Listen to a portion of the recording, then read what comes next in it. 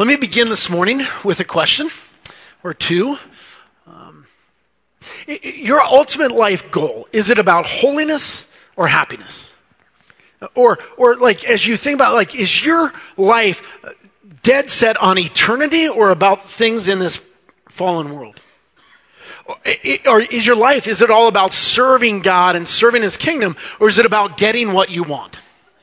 Now, time out, because you're in church and I'm a pastor. You're going to give me the Sunday school answer, right? You're going to spit that thing out, right? So here's the test. Your nice canned Sunday school answer. How does that impact singlehood or marriage? Would you be willing to stay single for the kingdom? What? If you marry, does your answer impact who you marry? Or if you're in a hard marriage, will you stick it out because of the kingdom? See, are these kingdom decisions or simply matters of the heart?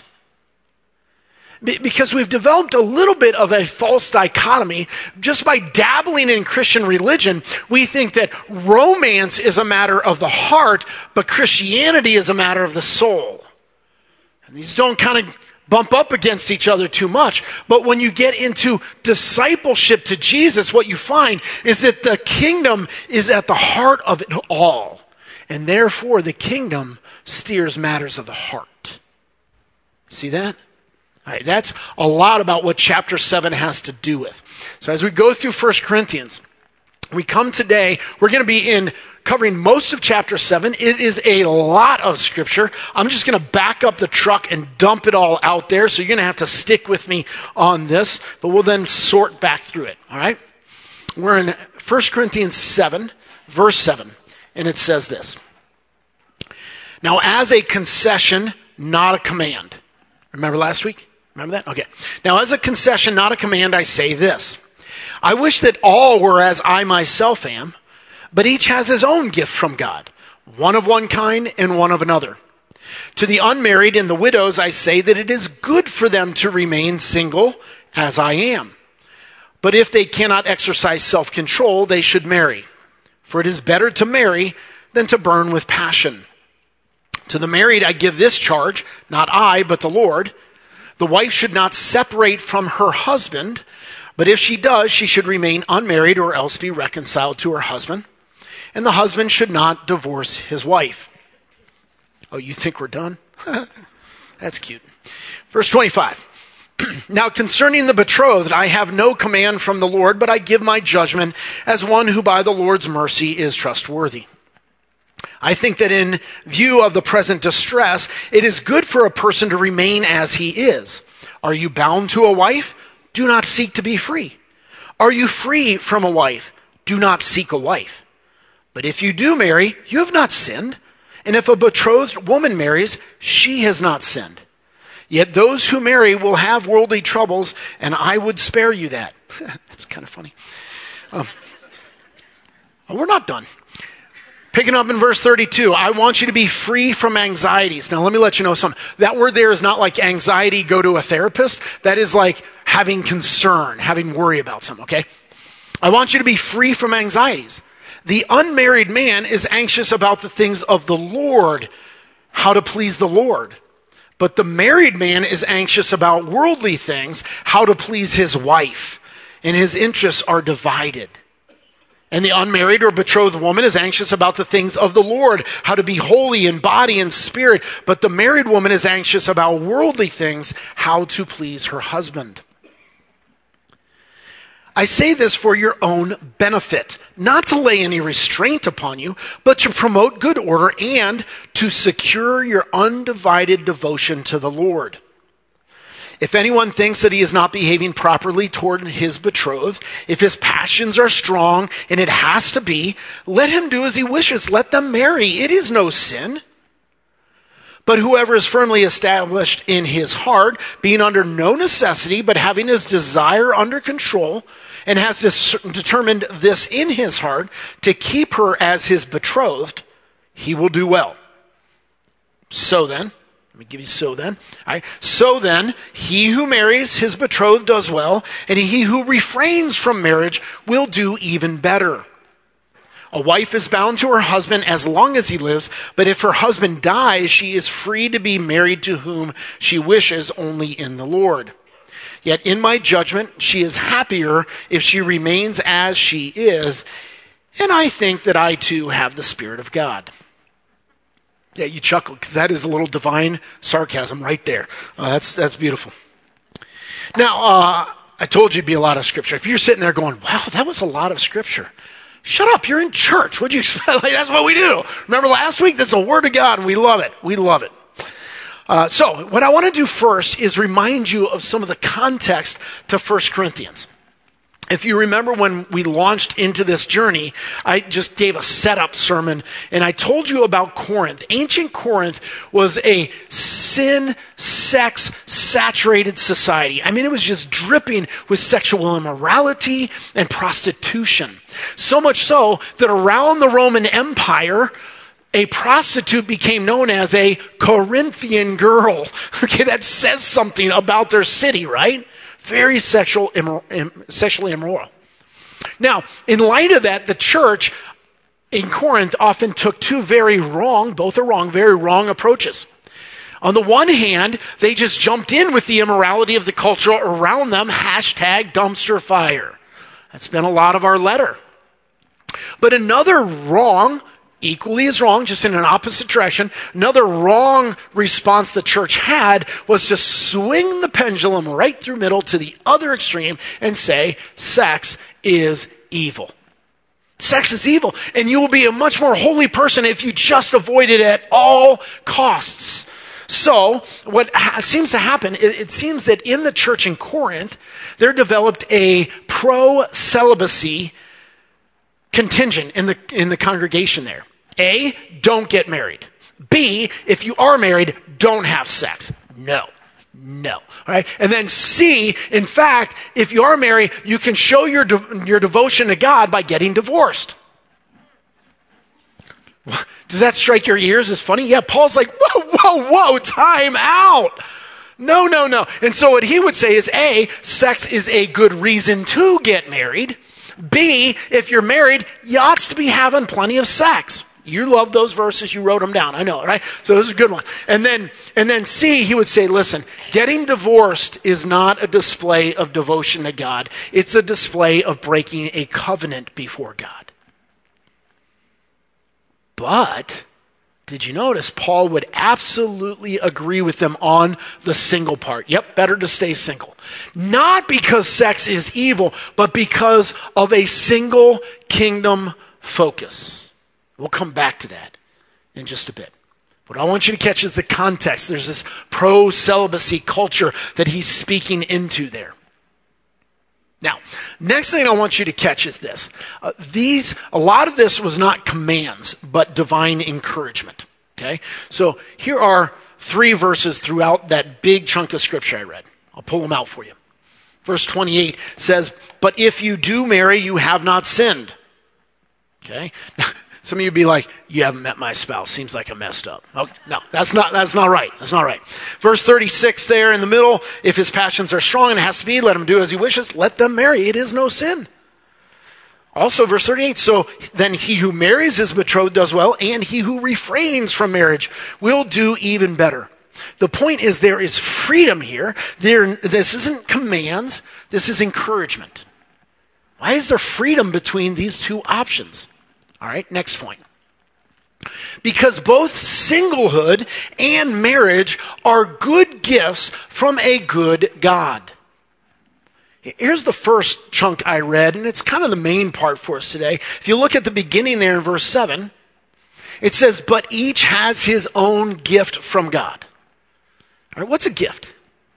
A gift is something good that somebody wants you to have, so they give it to you. Just a couple days ago, my wife surprised me with a gift. She came home. She was at Mr. Bulky's. Brought me home a whole bag of black jelly beans. Don't judge. Stop it. It's my gift. It's not your gift. It's not meant for you. All right? I love black licorice. I do. I'll tell you what. It is a good gift. Let me tell you why. Parents, I'm going to out you right now. You don't want your kids to hear what I'm about to tell them, all right? You know, parents, that you have your stash of candy that you hide from your kids. Now, you don't have to admit that right now. Here's the great thing about black jelly beans. I lay them on the counter. Nobody touches them. It's all mine. Or mine. I don't have to hide my stash, right? It's all good. So here's the thing. Married or single, Paul says, they are both gifts from a good God, which means the gift that you have right now, your good God gave it to you and he wants you to have it.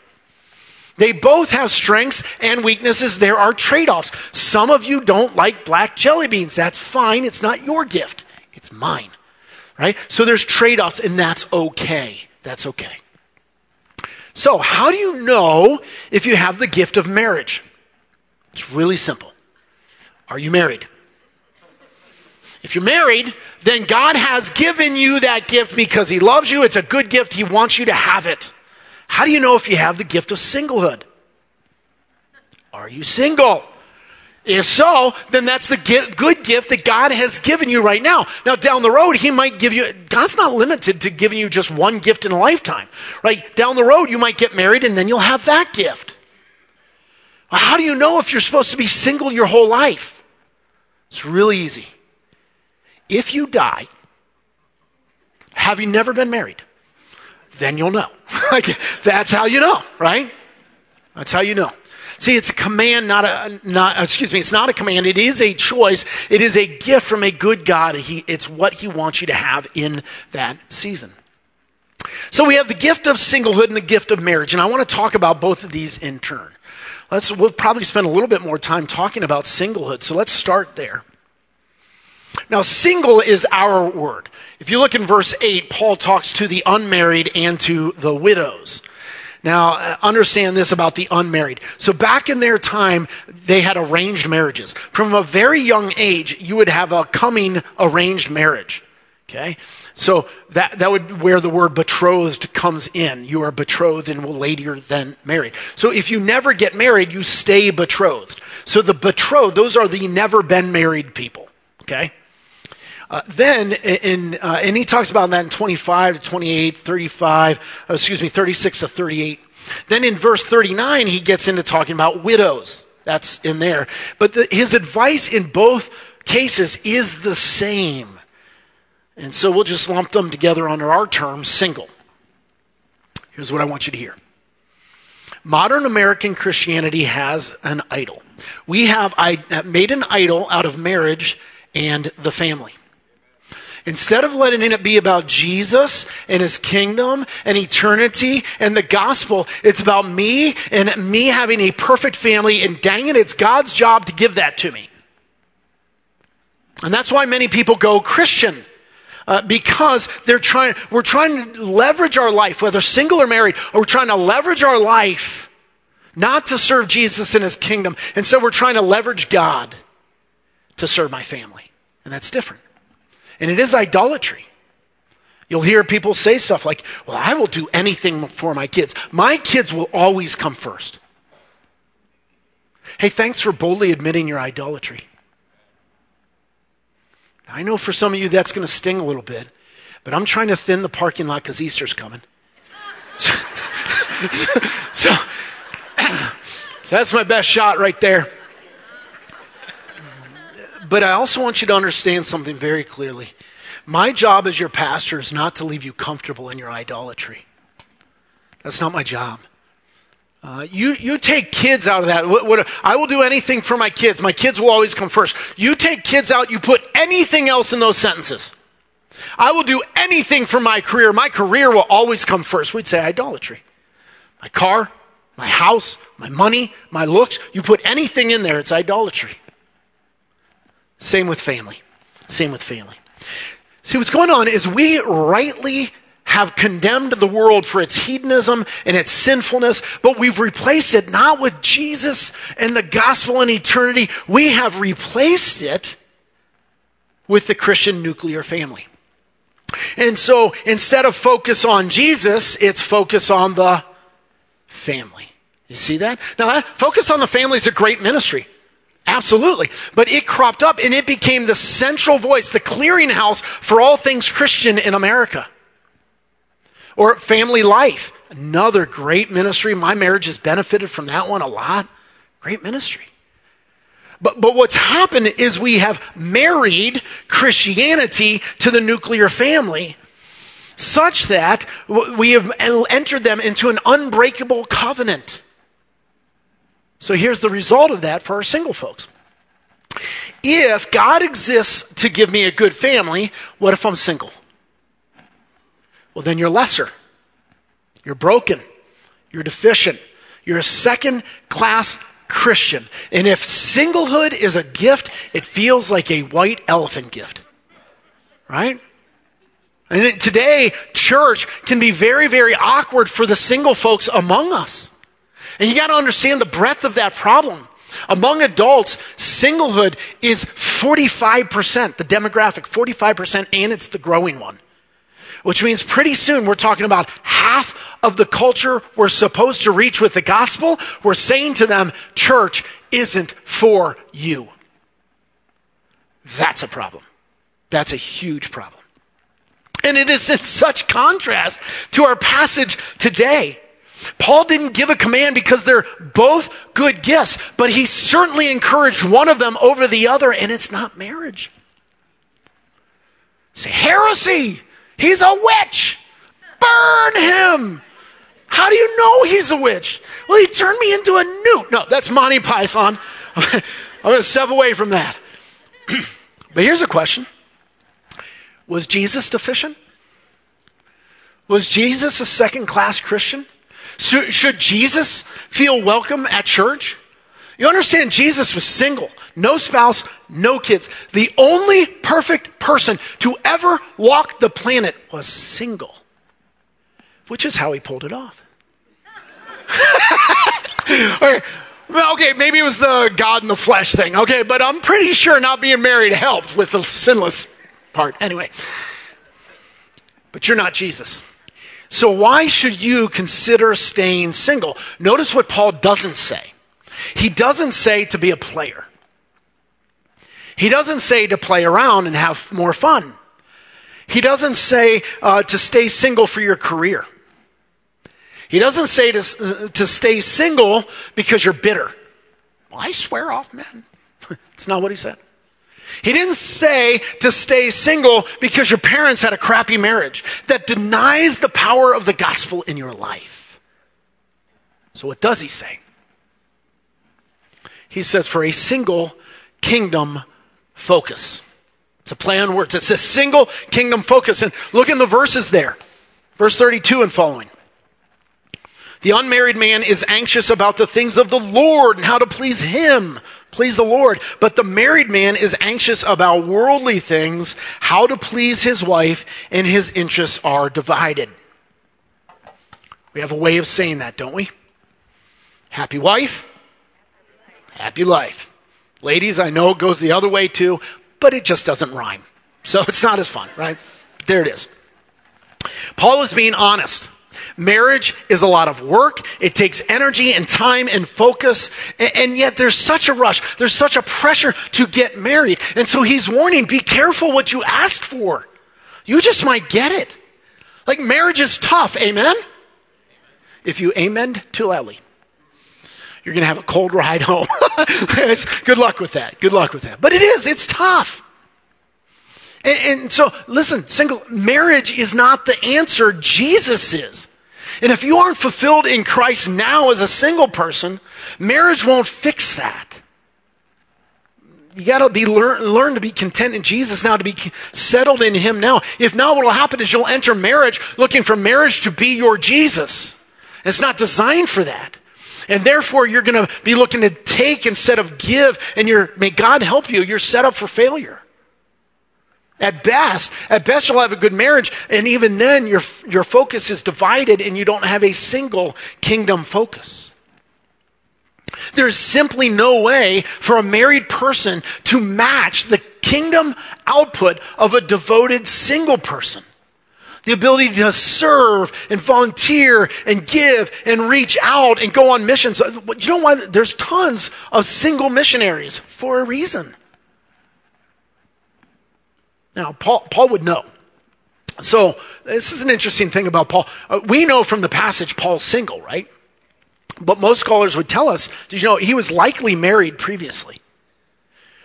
See, listen, single folks, I know you go home, Thanksgiving feast at the family gathering is hard for you, right? When are you getting married? I am so sorry. I'm sorry. That's nothing compared to what they would experience back in Paul's day. In the Jewish culture, they married young and everybody married. There was such pressure. It was like what you experience on steroids. There are actually religious writings that says that if a man is not married by 20 years old, it is a shame to him and his family. Publicly stated in religious writings, like, okay, by 20. It's crazy. Now remember, Paul is a Jew of Jews. He's a Pharisee of Pharisees. He was such a leader in Jerusalem that they tapped him to go after the Christians until Paul became a Christian. So he was a leader. There's no way he would have that status if he were unmarried. So we don't know it for sure, but we're pretty certain that Paul was probably married. It's likely either his wife died, so he's a widower, or that she left him because he became a Christian. In either case, Paul is free to remarry, and yet he doesn't. Poor Paul. Hey, do you read the scriptures and think Paul had a poor life? My goodness, what an adventure. What a kingdom adventure. What a great life. And talk about offspring.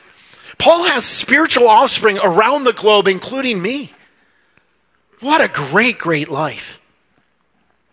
So let me make this real. I often pray for my kids' future spouses, though haven't met them. Maybe, I don't know. We'll see how Connor pans out. But I probably shouldn't have said that. But I pray for my kids' future spouses, and that makes me seem really like spiritual, right? But here's the thing: if they marry, I want it to go well, and I want to have grandkids, right? So I'm praying for them. But you notice something? I'm making an assumption, aren't I? What if God has something better for my kids? What if he has singlehood for them? According to the word, that's better. That's better, right? So single folks, hear me on this. Number one, I want you to know you belong here. You are not broken. You're not deficient. You don't need fixed. You are not lesser. You're not second class. This is your church just as much as the married folks. And I want to ask you to join us in the life of the church. So in our community group, we have, a lot of marrieds, but we have a single woman in there. She actually fostered and then adopted, so she's a single mom. And our group adores her. We love her. We are so much richer as a group because she's in it. And if somebody were to ever go at Carrie, they would find a pack of wolves surrounding her, ready to throw down. We love her. We love her. We are one church family. Join with us, please. Second thing, you singles, I want you to hear is I want you to see your singlehood is a good gift from your good father. Now, I understand some of you don't want that gift. You want the other gift. But as long as you remain single, know that God is giving you a gift, and I want you to unwrap it and enjoy it because there are perks to it. Enjoy it. And of course, one of the perks is a single kingdom focus. So, leverage it. Don't be on the top half of this thing. Be on the bottom half of this thing. Leverage your gift of singlehood to pour into the kingdom. That's the exhortation from the Word of God. So that's the gift of singlehood. Now we'll talk about marriage. It's not that marriage is bad. Paul says they are both good gifts from a good father. In fact, marriage is the typical pattern of humanity since Adam and Eve on throughout history. Good thing, because that's how we all got here, right? Marriage is a good thing. And some of the best passages about marriage in the Word of God came from the hand of the Apostle Paul. He's not down on marriage. So what you see, if you look in verses 9 and in verse 36, he says, listen, if you're single, but you're going to burn with passion, like you can't control your sexual urges, he says, get married. Sex is good. In context, remember Pastor Jared and fire, right? In context, it's a good thing. So he says, listen, if you can't keep it you're about to go out of context, then get in the context. Like, you can't control yourself, get hitched. Which is how God tricks us into marriage. Right? Like, listen, this is not how God advertises marriage to us, right? You're going to fight a lot about stupid stuff. And it won't be nonstop sex like bunnies. No, instead it'll be a lot more about laundry and dishes. And then fighting about money and who's going to pick up the kids. Speaking of which, so you're going to basically have a hard time because you have two sinners living intimately. But eventually you'll have kids, so then there'll be more sinners living intimately. And by the way, you're going to have to lay down your rights, and you're going to have to forgive a lot, and it's for life.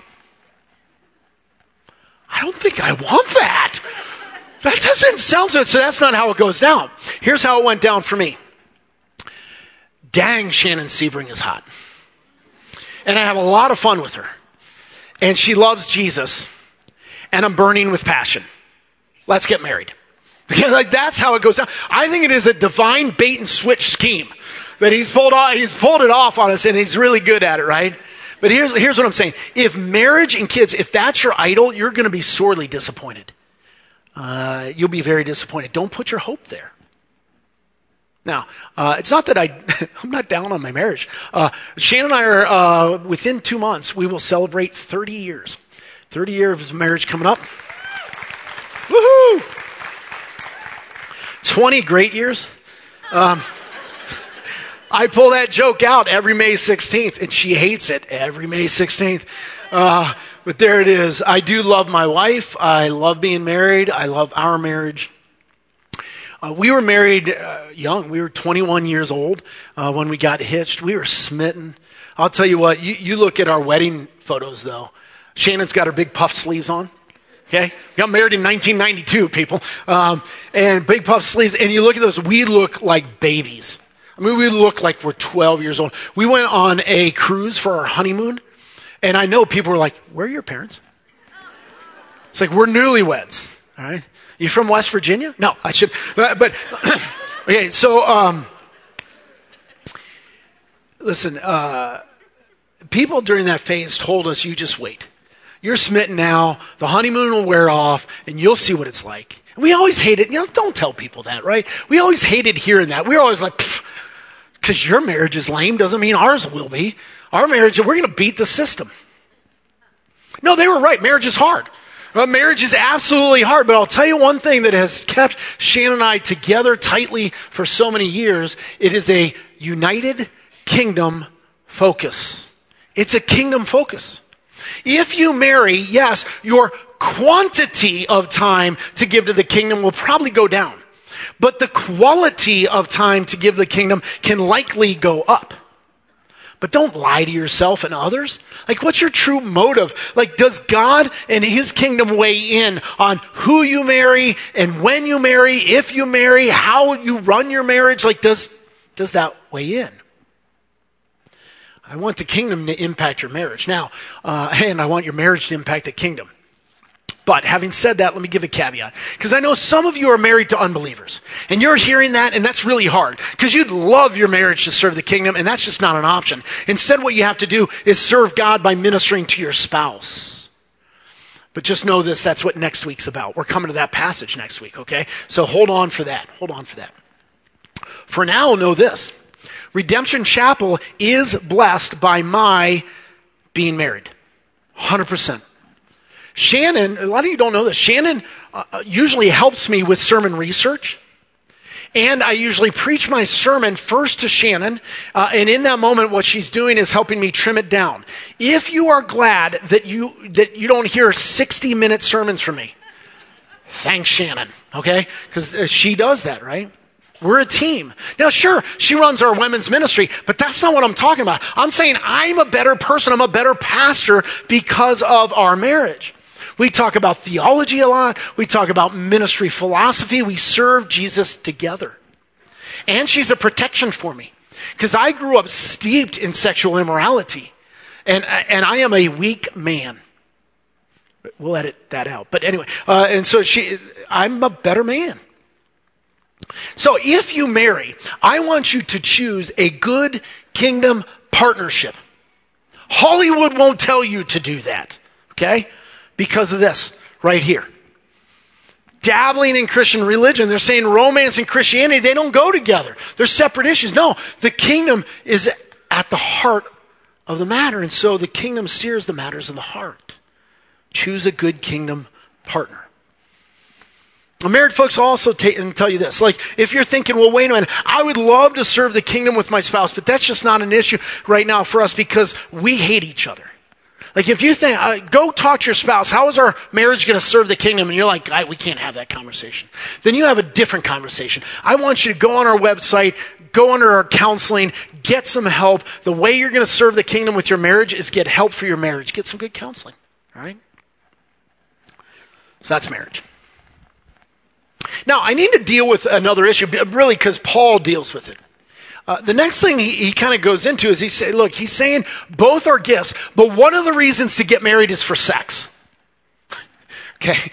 And he goes, but I ought to give him a caution. And he does. So if you look at the end here, 1 Corinthians chapter 7, verses 7 to 11, down at the end is 10 and 11. And what he's basically saying is, look, don't just jump into marriage to jump into the sack. Because you end up with more than just sex. You end up with a covenant before God. Marriage is for life, not just for sex. And that's not an encouragement. That's a command from the Lord. So we got to take it seriously. So he's saying, yes, be cautious in choosing a good, godly spouse. Don't settle. Once you make that covenant, you're on the hook. Yeah, you will have a split focus at best, but you need to serve your spouse. That's Bible. That's now part of your calling. So choose well. Certainly, if you're looking at those verses, you notice it talks about divorce. There are 2 biblical allowances for divorce. I don't have time to go into that this morning. It's likely that Pastor Jared will be unpacking that a little bit more next week. I'll at least say this. Most Christian divorces are unbiblical. And our response to that should be humility and repentance and submission to the Word of God. Not adapting to the Word of God, not defensiveness, not justification. There's grace, but grace always follows on the heels of repentance. And so we should be repentant for that. Well, of course, it depends on this right here. If you're on the top or bottom. Because, listen, if you're saying, listen, it's all about me and my happiness, what I want, and I want out of this marriage, you're out. But if the kingdom is at the heart of it, then the kingdom steers issues of the heart. And I'll tell you what, praise God, what Jesus has done for us. Because Jesus entered into a covenant with his bride, the church. That's us. And I'll tell you what, in a spiritual sense, we're all adulterers. We cheat on him all the time. And he has never left us. And I praise God he keeps his covenant with us. Well, that was heavy. So, let me do so what do we do? That's a lot of scripture. What do we do with all that? Okay, here's some things. Number 1, single or married, whichever gift God has given you right now, I want you to embrace your gift. Realize both are gifts from God. There are trade-offs. Both have advantages and disadvantages. We always live with the grass is greener. I know this from shaving, right? Like as you're a little boy growing up, like, I can't wait till I shave. I can't wait till that guy's starting to shave. I don't have to shave. I want to shave. I want to shave. Now I shave. And I hate it. Right? Yeah, I get the nice beard, but I'll tell you what, the hair grows up to my eyeballs. It's ridiculous. I see guys with like unshaven faces, like they don't have to shave. I envy those guys. And they envy me. The grass is always greener. And we do that with the gifts of singlehood and marriage. Single folks have a great gift, and yet they're envying married folk. They want that gift. And you know what married people say? Nothing. Except to their counselors, all right? Their therapists. So, but listen, the grass is always greener. What I want you to do is embrace the good gift that your good Father has given you in this season. Unwrap it, enjoy it. There are perks to it. How do you do that? Well, big key is number 2, be fulfilled in Christ. Think of all the romantic lines like, you complete me. You fulfill me. You make me feel worthy. You make me feel desirable. You define me. You had me at hello. Right? that spot is meant for Jesus in your life. That's the God spot right there. Like, listen, if you don't learn to be just fulfilled in Christ, then whether you're single or married does not matter. You will be screwed up. And you will never embrace your gift. Single or married, if you're looking for a spouse to fulfill you, you'll be in bad shape. But if you learn to be fulfilled and content in Christ, you will rock your gift, no matter which one it is. And one of the ways I want you to rock your gift is this third and last thing. Leverage your gift for the kingdom of God. Leverage your gift for the kingdom. So instead of saying, how can I use God to bless my family? I want you to say, how can I use my singlehood? How can I use my marriage to bless the kingdom of God? So I thought God was there to give me a good spouse. No, that was never the deal. You understand, God has a much, much bigger romantic story than your little romantic life. It's a cosmic story that stretches throughout millennia. It's creation and fall, the Messiah, crucifixion, resurrection, the church, the coming consummation, the second coming of Christ when he comes back, wraps it all up, takes his children home. And there we gather people from every tribe, tongue, and nation, all kinds of colors, together worshiping Jesus, giving him glory and praise. It's about eternity. It's about his kingdom. It's about his gospel. Do the hokey pokey. That's what it's all about. That's what it's all about. For God so loved the world. That's the romance story. Then he gives you, in light of that, he gives you a gift, singlehood or marriage. And the question is, how does your story serve and fit into his story? So as servants, as disciples of him, of his kingdom, I want you to be asking the question, how does my singlehood serve the kingdom of God? How does my marriage serve the kingdom of God? Say, I just want God to give me an awesome spouse. Feel that shift? It's not subtle. But we've just become too used to, too accustomed to the top end of this one. And so we're used to it. I want you to seek first the kingdom of God, then all these things will be added unto you. Give lordship to Jesus and let his kingdom steer the issues of the heart. So this week, embrace your gift. Be fulfilled in Christ. And then ask yourself, how can I leverage my gift to serve the kingdom? And for that, I want to pray. Bow your heads with me.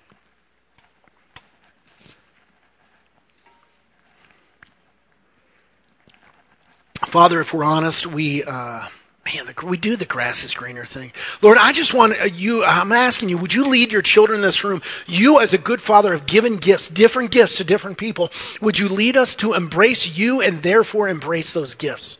To trust you, to unwrap those gifts, unpack them, enjoy them. To be fulfilled in your Son, Jesus Christ, so that we're not pining as a single person, we're fulfilled. We're not even putting too much pressure on our marriage. We're fulfilled in you. And then that we would use our status to serve your kingdom. Take us there, Lord, please. We pray in Christ's name. Amen.